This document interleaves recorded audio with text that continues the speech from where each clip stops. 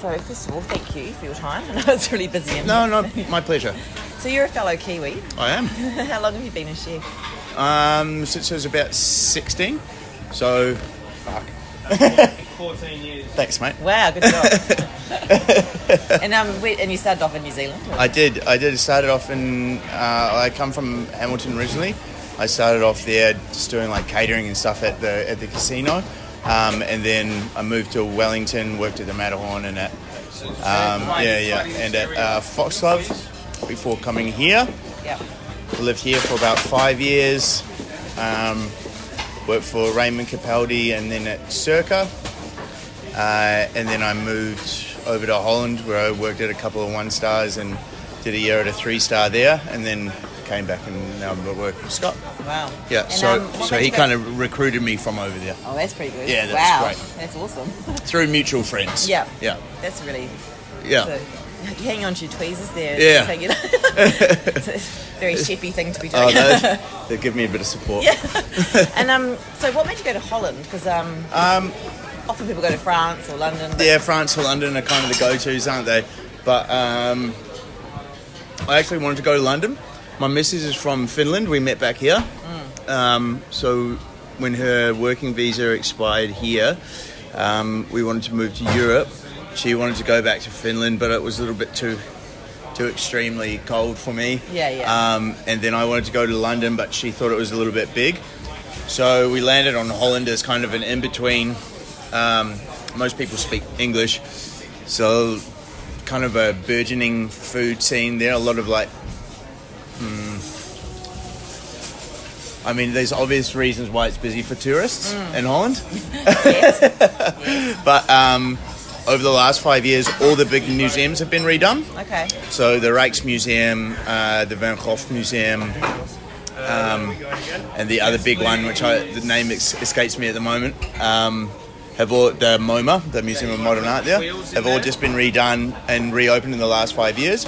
And so that's brought like a big wave of tourists who are not there just for like the drugs and prostitution thing. Yeah. And that kind of demographic tends to have more inclination to go out and eat at nice restaurants. So over the last 5 years in Holland, you've seen quite a big scene of, like, especially in Amsterdam, really beautiful high-end restaurants starting to pop up. Before that, it was mostly monopolized by like high-end hotel restaurants. Right. So there's a lot of kind of Michelin-star restaurants, but all in the vein of like a classic French, uptight, white linen kind of hotel, European hotel restaurant, if you know what I mean. Yeah.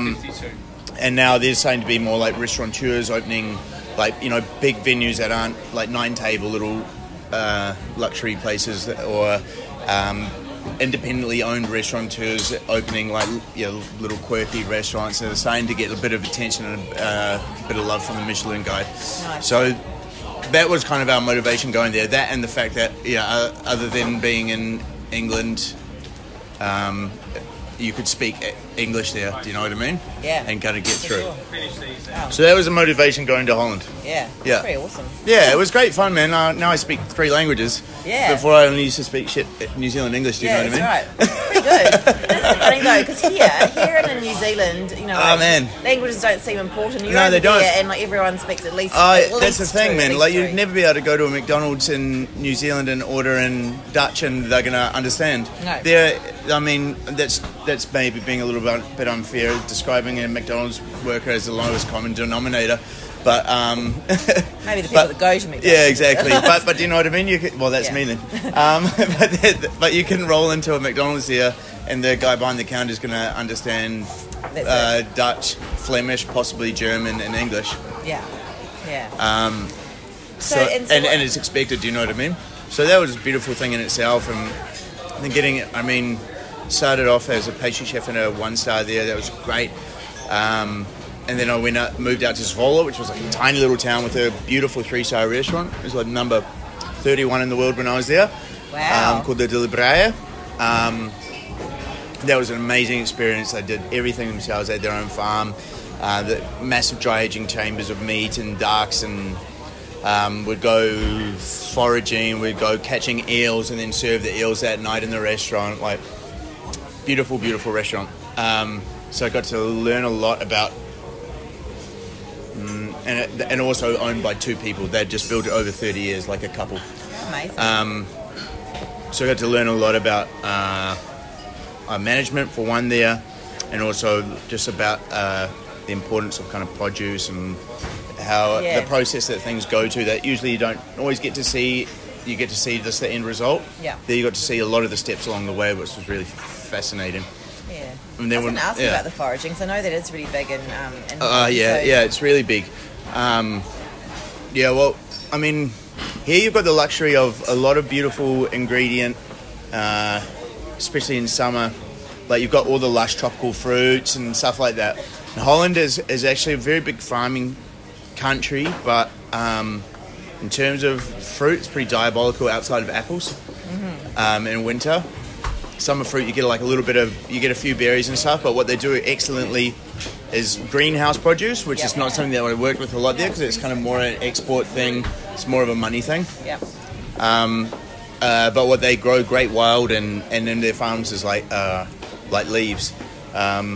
So all of the things, I don't know, a lot of things that you just kind of take for granted, like a rocket leaf or a piece of watercress, it's just packed with so much flavour over there. Okay. So that was, and yeah, those are the sorts of things that we'd used to go forage for a lot there. Yeah, wow. Yeah, which sounds a bit dull, but when they're packed with so much flavour and they're so close to it, it's all like estuary and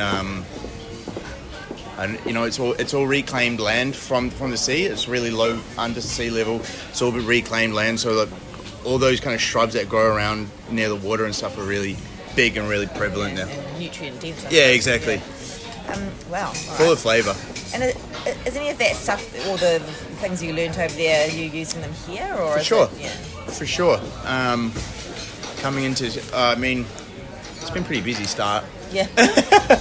So, I mean, some of it's just been survival mode, but a lot of this a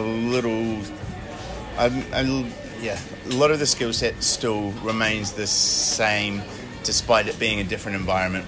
It's just the attention to detail. It's the attention that you give your staff. It's the way that you approach making a new dish. All those little parts all remain the same. Do you know what I mean? It's just about care.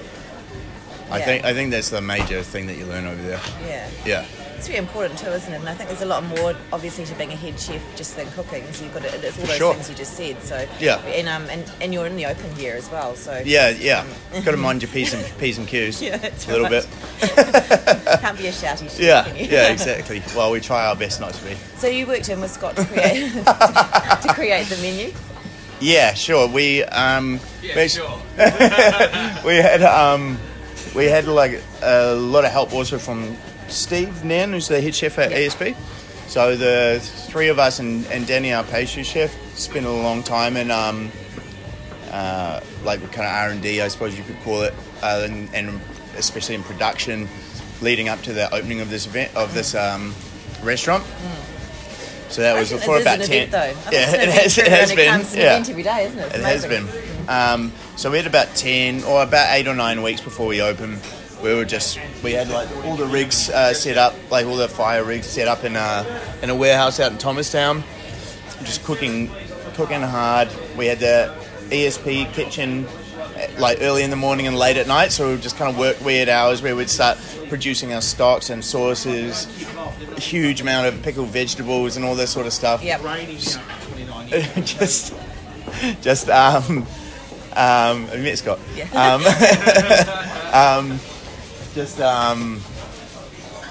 Trying to kind of fill the fridges ahead of time to so that we're not like, so we could hit the ground running here, which we did.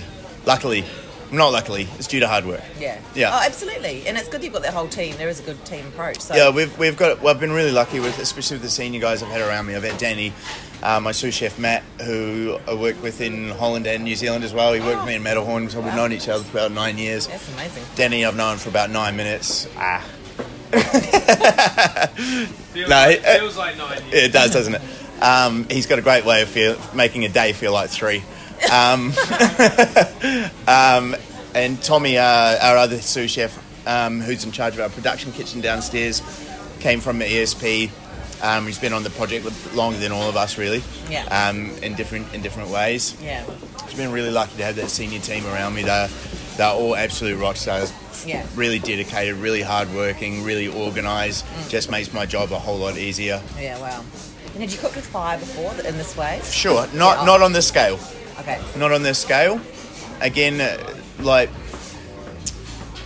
it's the same as what we were saying before. It's like the medium changes a little bit, but a lot of the skills that you learn earlier on in your career still remain the same.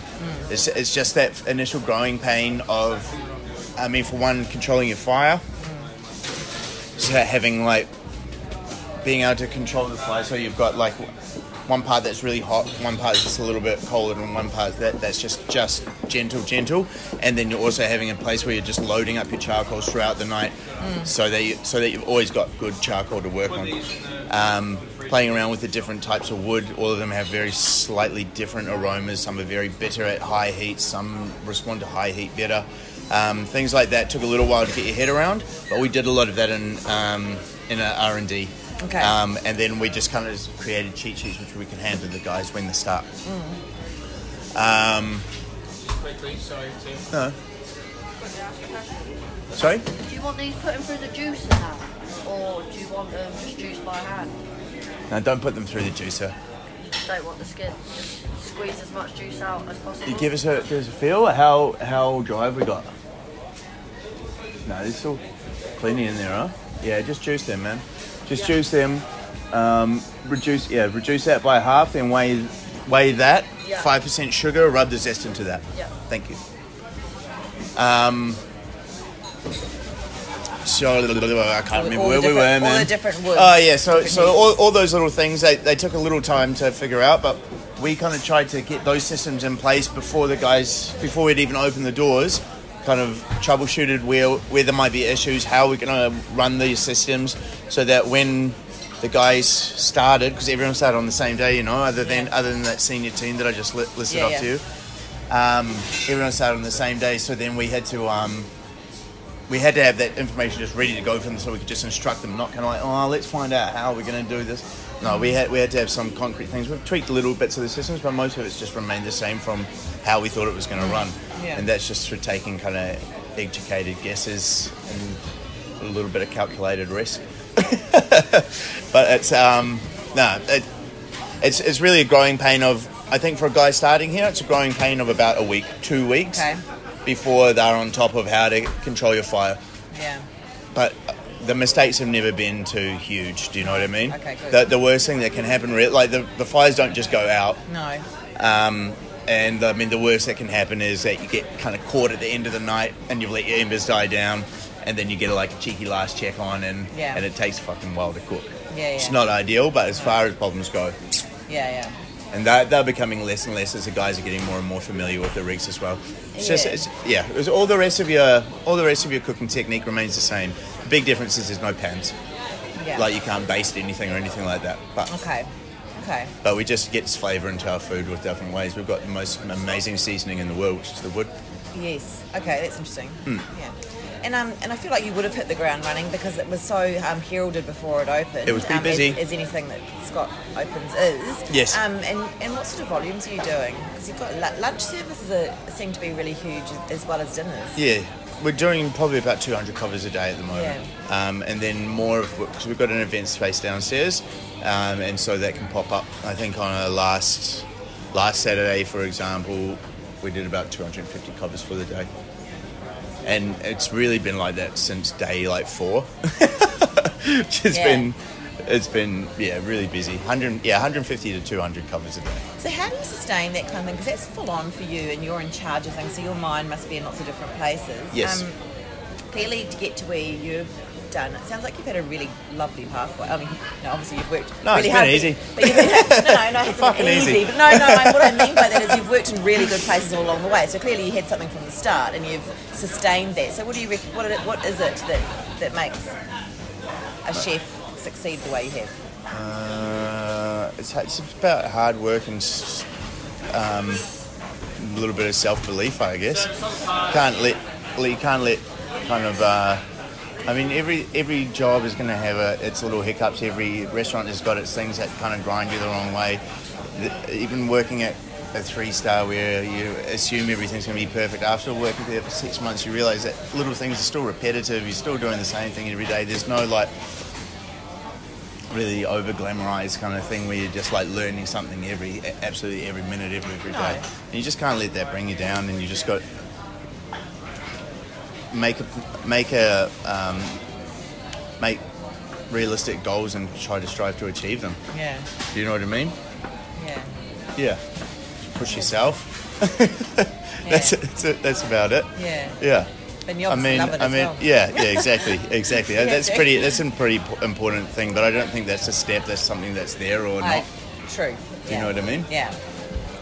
So it's hard to. I think it'd be hard to learn to do that, or learn to love it or something. Exactly. Yeah. I see what you're saying. So you've got that, and then you've got to bring the other stuff. Yeah, exactly. Yeah. Loving it, I think, is probably the easiest part, because but loving it after 80 hours a week is a lot tougher, isn't it? Well, exactly. That's what separates. That's what separates the. Danny, fucking. Wow. Danny, no, you're not. You're on your third. You had a break. Fuck off. Nice. Thank you. Absolutely, my I think pleasure. That's enough. It's enough. Cut out that last bit. Yeah, sure.